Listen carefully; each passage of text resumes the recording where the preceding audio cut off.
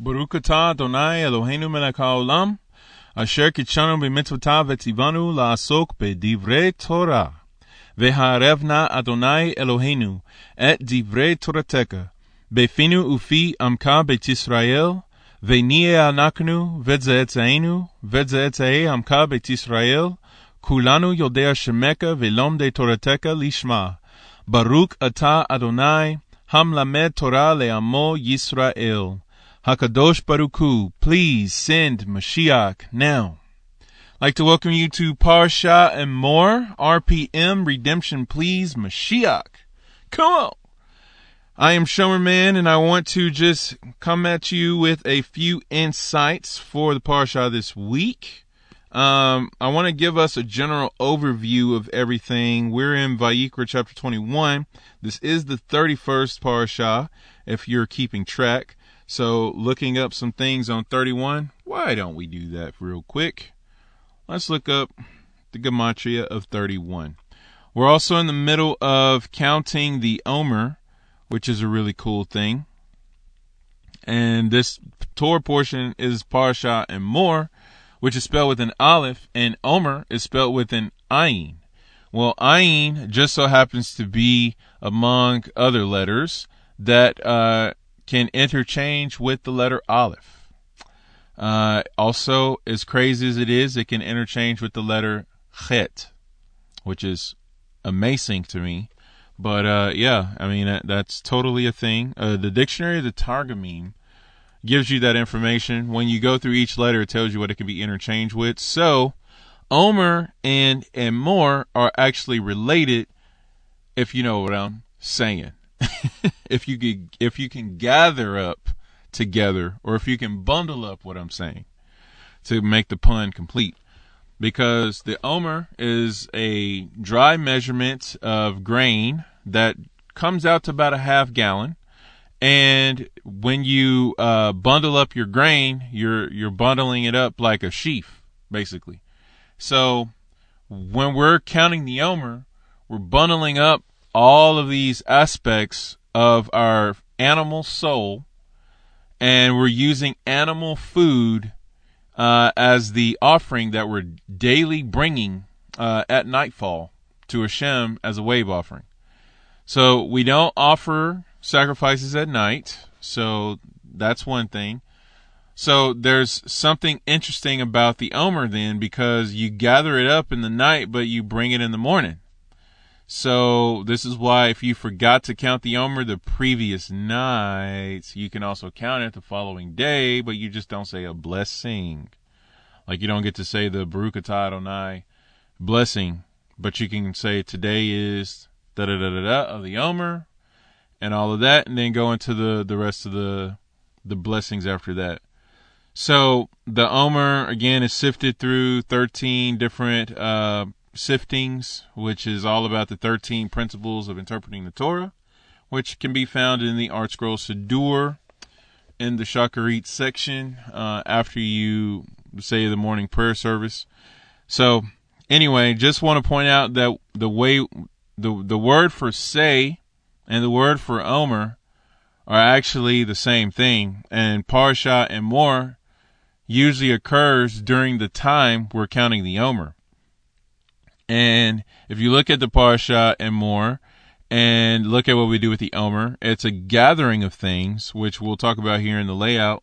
So we're bundling things up into a sheaf. And one of the definitions I came across as I was just trying to look for the actual unit of measurement in our exile terms, because again, every measurement that we read about in the Torah, it's all in the terms of how Hashem gave it to us in the Torah. So there's ephahs and there's hines and parsangs and all this kind of stuff. And it's like, what does that translate to as miles and gallons and liters and all that kind of stuff? And the only reason we need to know that is because we're in exile and we weren't around during the temple, so we don't get that. So now we got to work on getting that. Because one day the temple will be back, and we won't be like, well, could you bring in your half gallon of Omer? It's like, no, could you bring in your Omer? And when you're told that, you know exactly what that means. So we got to work on that right now. Anyway, so we're bundling up some things, and the definition of Omer is said to master and to make as a servant. And I'm like, what? Listen, let me go back to that definition. Of course, I navigated away from the page, but I'm going to go back to it, and then I'm going to go to 31, and then I'm going to go into our overview. So, in the meantime, I want to encourage everyone that I'm doing this and more RPM intro, and I usually like to break out the podcast into like different segments of their own, so that way people don't have to feel like they need to listen to like 8 hours worth of stuff all at once. And I want to try to break them down into smaller chunks and make them easier to navigate and access. So with that being said, I want to encourage everyone with this podcast to check your notifications, and also to make sure you've signed up and subscribed so that you can get the latest notifications. Or if not any of those things, if you don't want to share with anybody, that's totally fine. I'll be hurt a little bit. Anyway, no, I won't. Anyway, I just want to point out that if you come back in a couple of days or by Shabbat, there will be plenty more information, Bezrat Hashem, for you to listen to.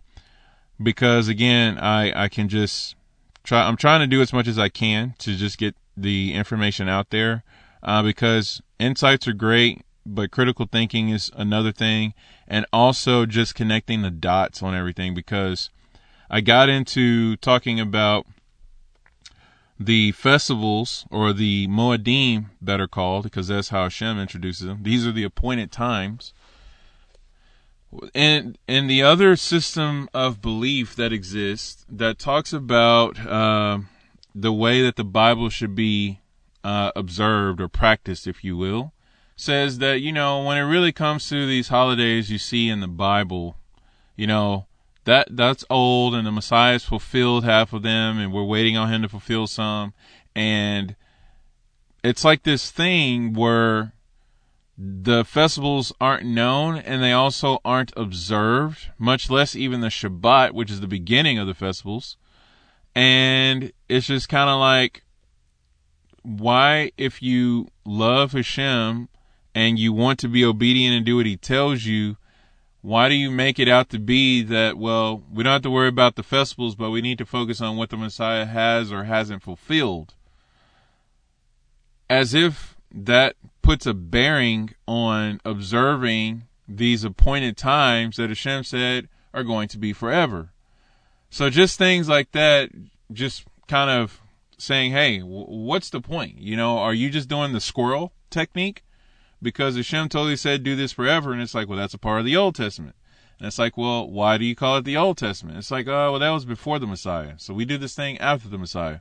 Well, didn't we know that Hashem gave us his word, even knowing that there was going to be a time that the Messiah was going to be crucified, buried, and resurrected?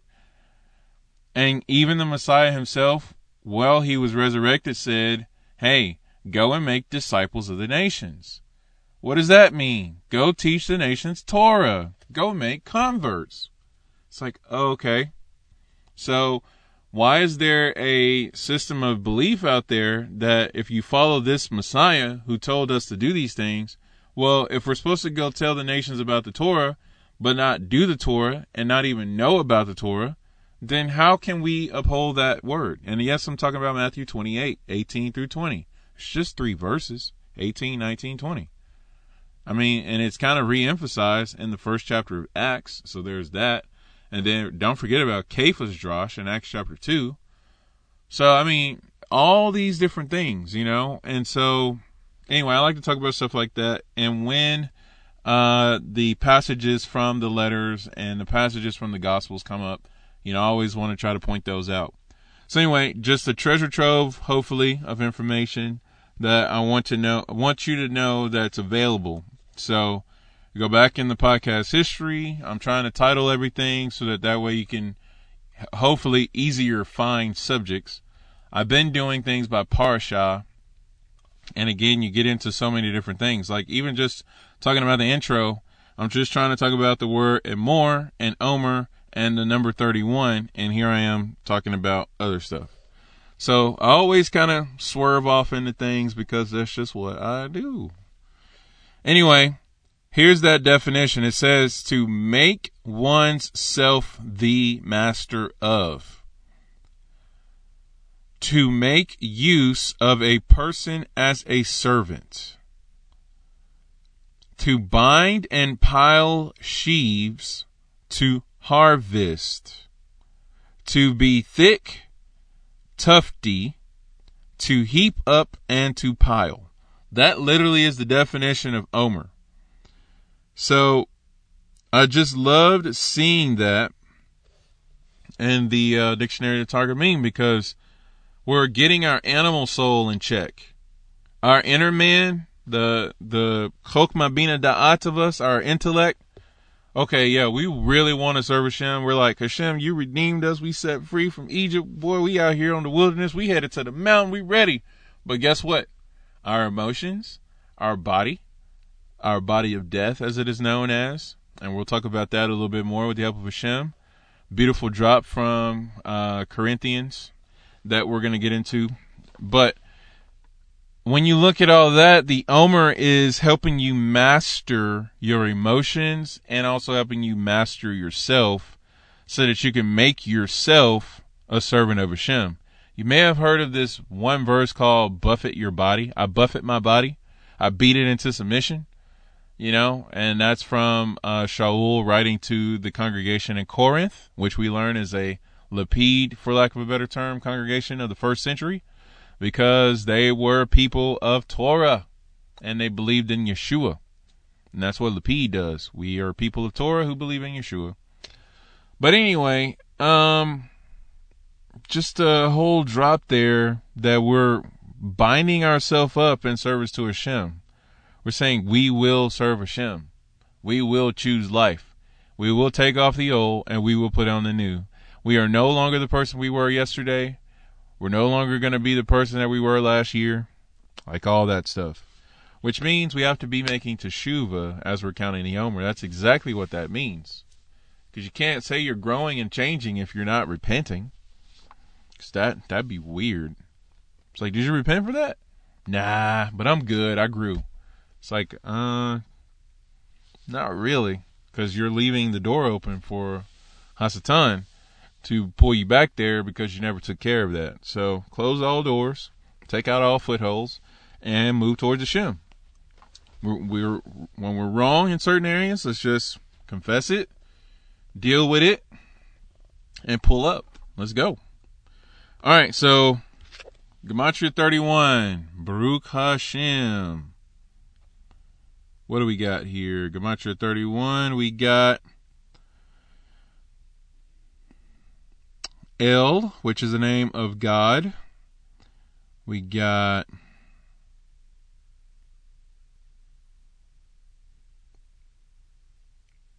I believe that is the word HaKavod, which if that is, that's amazing.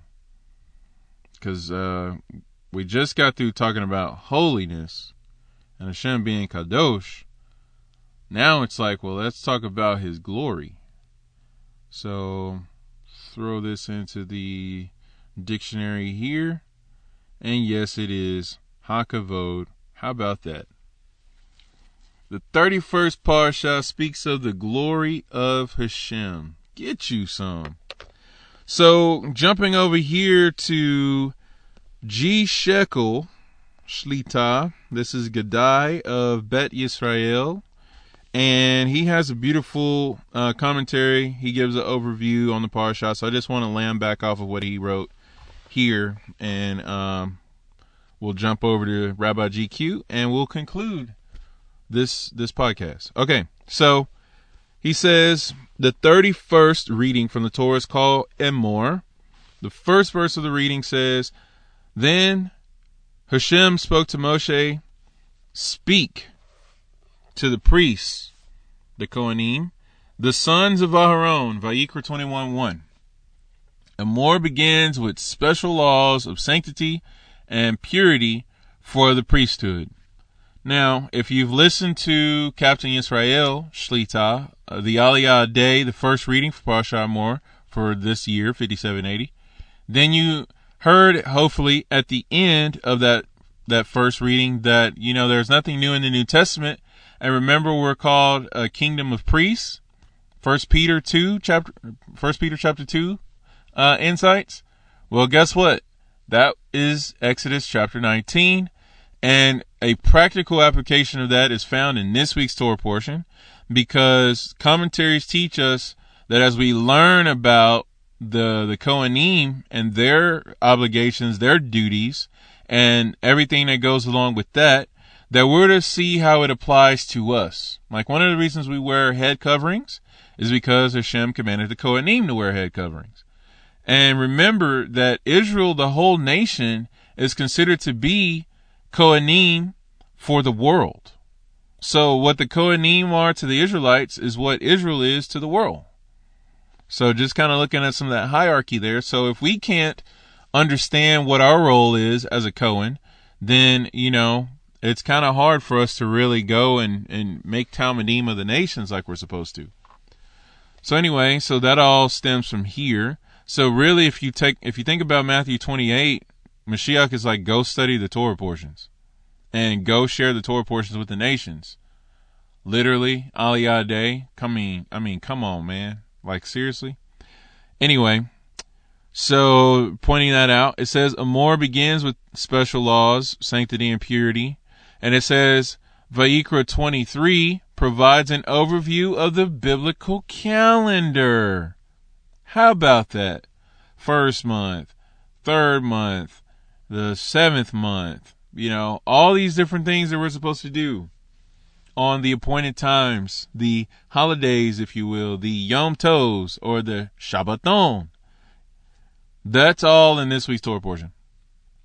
Now, they're in other places too, and I actually took the liberty of codifying all those places in the Torah where the Moedim are mentioned, the appointed times, and I put them all together in a note, and I'll like to go ahead and just read through that and just have that posted as a podcast. So that way, it's just like, hey, when is so-and-so, so-and-so? It's like, here, let's talk about it. Anyway, so we'll do that with the help of Hashem.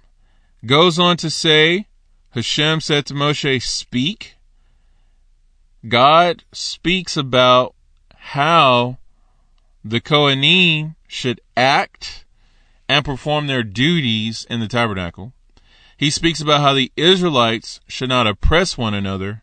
And he speaks of the 7th year, the sabbatical year, and the 50th year, the Jubilee. So that's kind of a heads up on our parasha here. And then I want to go down to Rabbi GQ Shlita, who is Rabbi Greenbaum, and he brings down this beautiful drop. I want to say two things from him, and then we'll close our time. Starts off by saying, as discussed in Universal Torah, Tetzaveh, which remember that portion back from Shemot Exodus, says the Torah portion, or the Torah conception of the priests and their relationship with the people is radically different from the conception of the priesthood in other traditions. The Kohen of the Torah does not absolve the Israelite of his obligation to forge his own personal relationship with Hashem. The Kohen is not an intermediary who performs mysterious rituals that magically guarantee that all will be well for the ignorant worshiper who stands by watching. Man, he dropped that and I was like, what is wrong with you, dude? That's how you start your commentary? So, like I just said before, we're kingdom of priests, right? Malkut Kohanim, we're literally kings and priests. That just because we ourselves aren't Kohanim doesn't mean we need to be ignorant of their duties. Because again, principles apply to us. Okay? Setting ourselves apart, being holy, and making each other beloved to one another. Because remember, the first Kohen is Aaron, right? Well, obviously Melchizedek is the first Kohen, and really Hashem is the first Kohen because Hashem's a Kohen. But for the sake of the example, Aharon is known as a person who made the children of Israel beloved to one another. He was literally considered to be God's son because remember, those who are peacemakers, those have the privilege of being called sons of God. So Aharon was totally that. He would see two Israelites that were at odds with each other. He'd meet with each other one by one, and he would cause them to desire reconciliation with one another. So, if person A is upset with person B, and person B is like, what did I do? I'm sorry. And person A is like, I don't want to hear it. Well, Aaron would know about that, and then he'd go to person A and say, hey, did you know person B, da-da-da-da-da, really making person B, like, beloved in the eyes of person A. Then would also go to person B and be like, hey, did you know person A, da-da-da-da-da, and then person B is like, oh my gosh, wow, I really want to go talk to this guy. And so by the time person A and B meet up with each other, after they have met with Aharon individually, they'd be like best friends because they're just like, oh my gosh, I'm sorry. I didn't mean to offend you. I didn't know I offended you. I'm sorry I offended you. It's like this beautiful thing where you're getting down to the crux of the matter. But anyway, we're all supposed to be like that, which is why Yeshua said, they will know you are my Talmudim by your love. Because, we just learned about loving your neighbors, you love yourself. So, why are we mad at each other for anyway? When you really get down to thinking about it, come on, it's about to get super real right now. When was the last time you messed up? Like you accidentally did something that ticked somebody off or frustrated somebody or depressed somebody or chas v'shalom depressed somebody. Well, chas v'shalom to all of them. But come on. Whether you knew about it or you didn't. Because here's the other thing. You may or may not know you did that to somebody. And that is a thing. So, think about that for a second. Wouldn't you like a second chance? And to know that we just talked about Omer, which means to master yourself. Well, if somebody upset you or frustrated you or depressed you, you have the power to give somebody else a second chance. So now if both offended parties realize that they have the power to give somebody a second chance, and now the two parties can come back together and reconcile, wouldn't that be awesome? Wouldn't it be so awesome if you accidentally upset somebody or whatever, you offended somebody, basically, you sinned against them in their own eyes, and they're like, I can't believe this person did that. I thought we were cool, but I guess we're not. I'm going to take them out next time I sin. Well, I can't take them out because Hashem said don't do that. Vengeance is mine, says the Lord. Okay, what else can I do? You know what? I just won't talk to them. I just won't. I just won't even look at them. I just can't. I can't. I won't deal with it. Right? So, but that's not what we're called to do. And again, Aharon was super amazing at that. So if we really take Parsha and more to heart, we would literally look at the Kohen and be like, listen, we need to fix this. But anyway, so we upset somebody and it's just it's so bad. And we're just like, oh my gosh, I didn't realize I did that. And the person's like, you know what? You didn't even know. And I was going through some stuff, and and when you came at me sideways. I didn't really appreciate it, but I couldn't really deal with it at the moment, but I can deal with it now. I have some time to cool off. Okay. And you really work through some things oh man, that's redemption right there. That should make you just so wow, and again, to think you did something and you didn't even know you did it, but yet the other person was able to really just overcome that hurdle and that obstacle. That's why I'm talking about this. It just feels just so amazing. I can already just visualize it. I can put myself in the shoes of someone who just did that and just got forgiven, and to know that every night when we do the bedtime Shema, because that's a thing, that we're supposed to forgive those who offended us. Wow. You don't even go to sleep without forgiving people. And if we have a hard time forgiving people, why are we asking Hashem to forgive us? If we can't forgive other people, why should Hashem forgive us? Because remember everything we talked about in Parashat Kedoshim, how it matches the Ten Commandments. Hashem is your neighbor, all that kind of stuff. So if you're not forgiving your neighbor, you're not forgiving Hashem, which means when you're asking Hashem to forgive you, he's like, well, you ain't forgave me. Why should I forgive you? You know, if you really complete the circuit of all this. And then on the other hand, whether or not the person knew they hurt you, and it's just like, how do you approach that? You know, you got to make this person a person. It's personal, you know? And being a person who is just like, I don't know why they did that to me. Hashem, you know? Ask Hashem to give you insight. You who knows secret thoughts. Do we not say that about Hashem? Hashem knows exactly why that person offended you.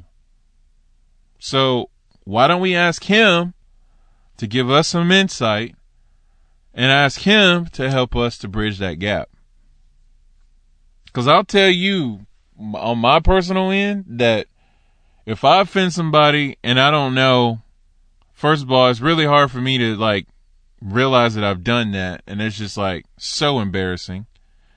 But if somebody's hurt me, it's going to be hard to really go back to that person and approach them and be like, hey, you hurt me. I don't appreciate that.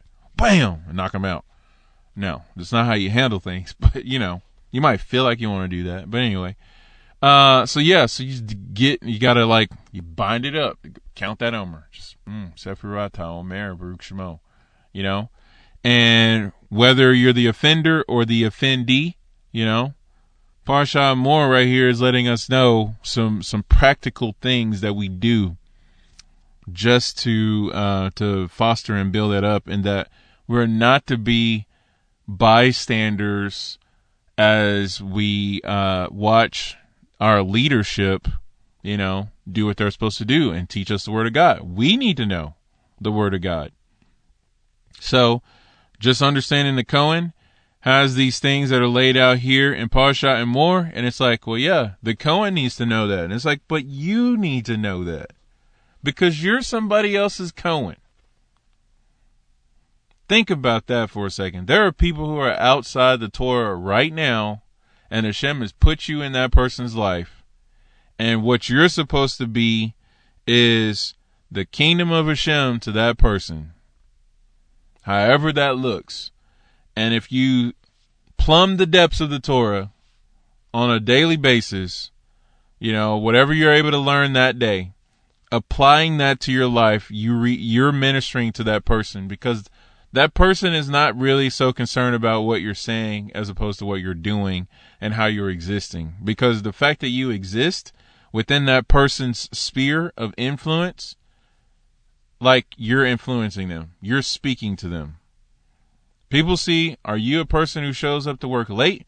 Do you show up to work on time? Do you show up to work early? Do you work hard?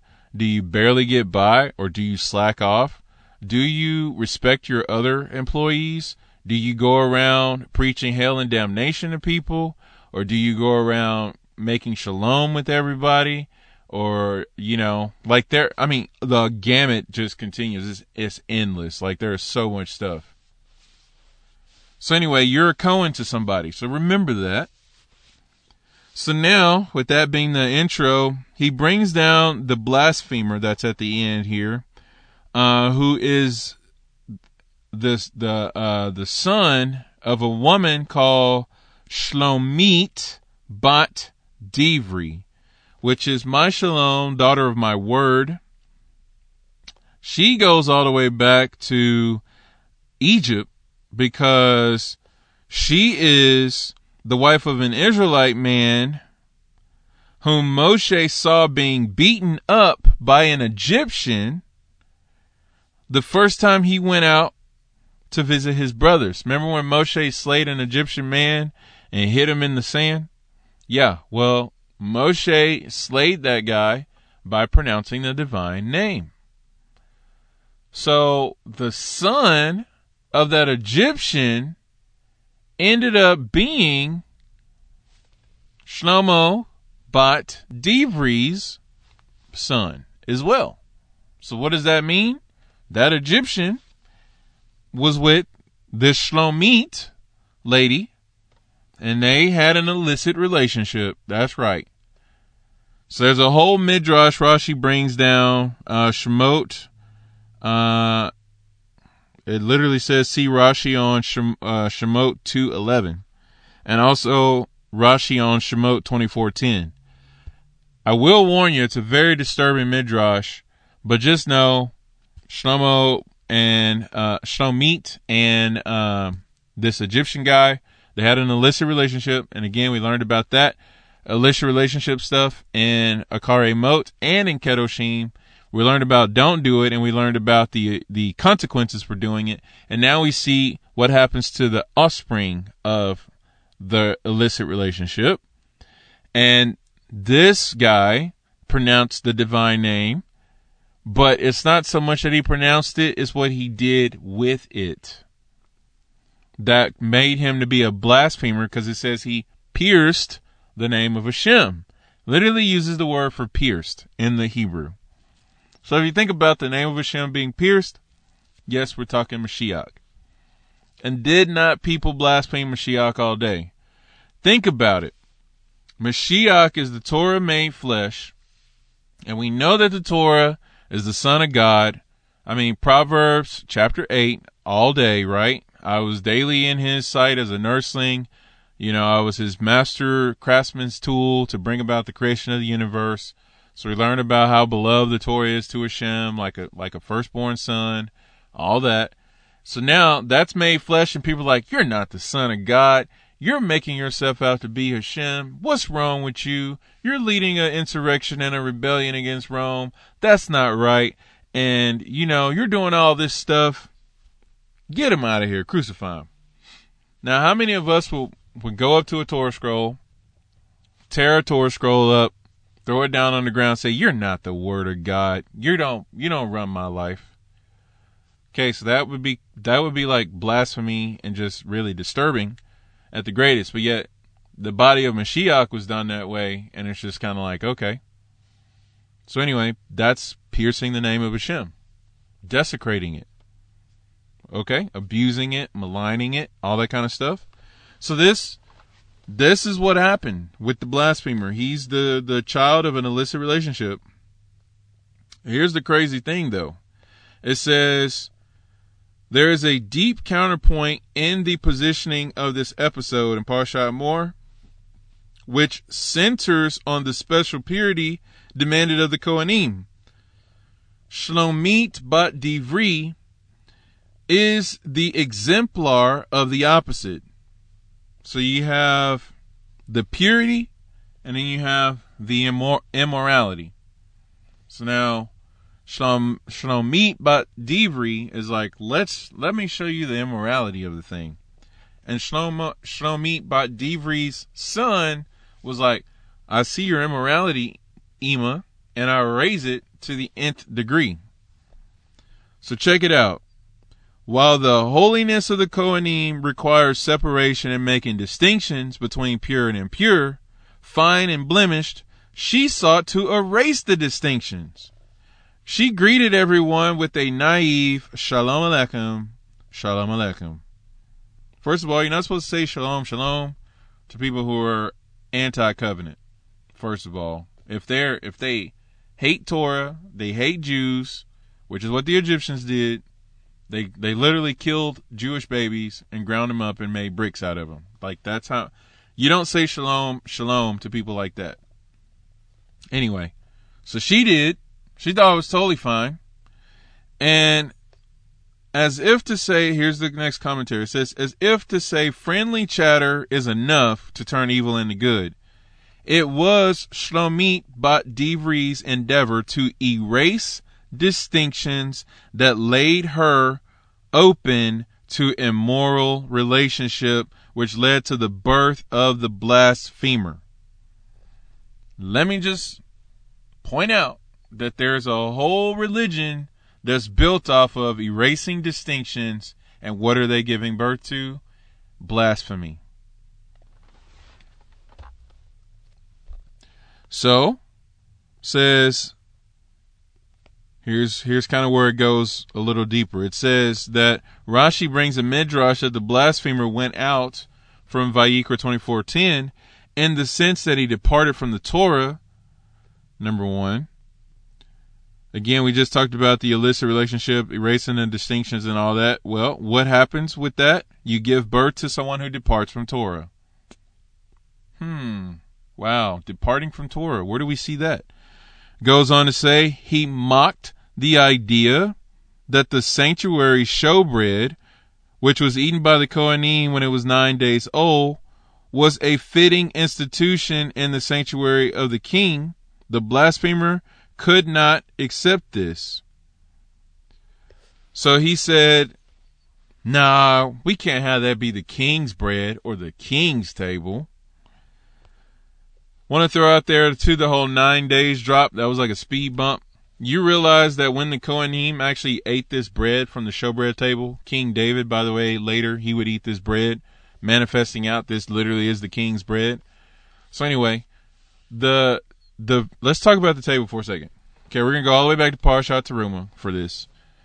Now, the showbread table is in the holy place, right? There's the showbread, there's the menorah, and there's the golden altar. Okay, that's your holy place. Now, the showbread table has 2 columns of 6 loaves of bread apiece, okay, just suspended in the air. So you got bread that's suspended, for lack of a better terms, on a pole. Looking at the showbread table, you have these movable holders that are inserted into these little slots where the bread goes. Okay? And there's like one depiction has it like these fine little wire things that the loaves hang on. So it looks like bread is just suspended in the air on the showbread table. And remember, it's 2 columns, right? 6 breads apiece. 6 is Vav. Remember, Mashiach is Vav. The way you spell Vav is Vav Vav, okay? Or Vav Aleph Vav. So Aleph is the inclusion letter. It means to bind things together, unity, right? So the 2 columns are brought together through the table that they sit on. So literally you're looking at the 2 Mashiachs, looking at 2 Vavs, which have the pieces of bread in it. Remember, Mashiach Yeshua is called the showbread. He says, I'm the bread from heaven, okay? Which the showbread is called Lechem Panim, literally meaning bread of the face. So Mashiach is called the prince of the face, Sar HaPanim, and the Sar HaPanim is also Lechem. So the Sar is the minister of the interior, okay, like the Holy of Holies of Hashem. So now you got the showbread who is the interior of Hashem, like the face of Hashem. Okay. That is suspended, okay, in the air on top of a table. Mashiach's body was suspended on a pole, okay, and he was offered up for us.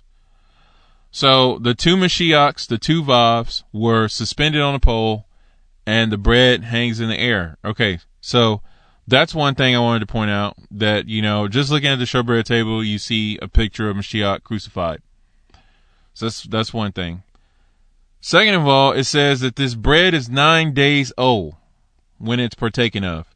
So every Erev Shabbat, okay, so like Friday before sundown, you put bread in there. It's fresh out the oven, and then you go a whole week, and that bread that you put in that previous Friday, now you're going to take it back out. And now, as the sun sets on Friday night, you're going into Shabbat, basically, Erev Shabbat. You've now reached the 9th day. So by the time you say, Hamotzi Lekamin Haaretz, which is who brings forth bread from the earth, and you partake of this bread, it would be 9-day-old bread. Well, guess what? It tasted exactly like it came out the oven. So imagine this. Whenever you make challah, the smell that your house has, and then whenever you eat that challah, when it's fresh and all of that, how that tastes.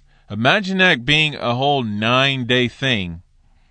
And on the 9th day, you get to finally eat it, and it still tastes just like you cooked it, fresh out the oven, just like you baked it fresh out the oven.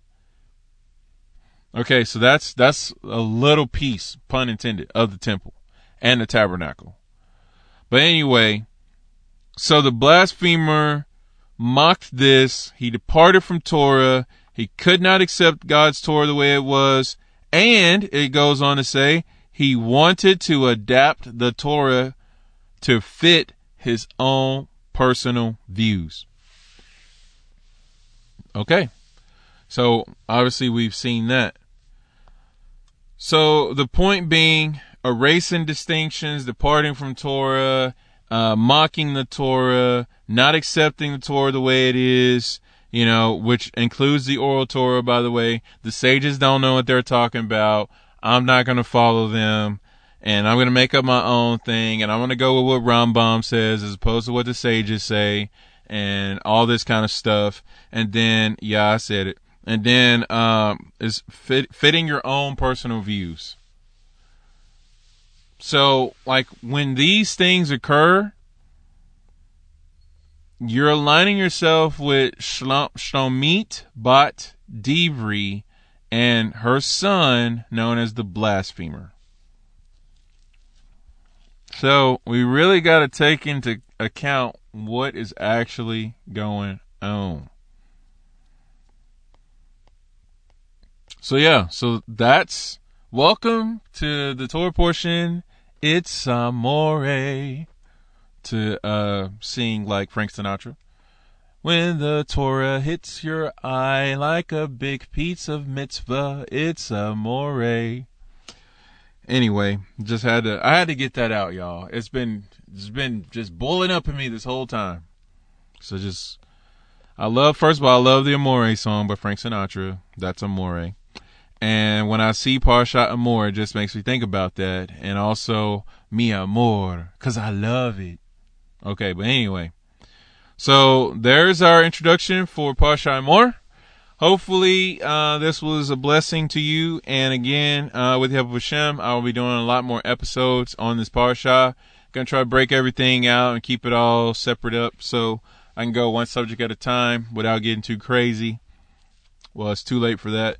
But, so if you could please share the podcast, inform other people about it, and that way if you need any kind of extra insights throughout the week, if you want to see some connections to the letters and things like that, I'll be doing that. So, again, this is Parshat Amor and Shomerman signing out. May you have a Shavua Tov. Baruch atah Adonai Eloheinu melech haolam asher natan lanu Torah emet v'chayei olam nata betochenu. Baruch atah Adonai noten haTorah.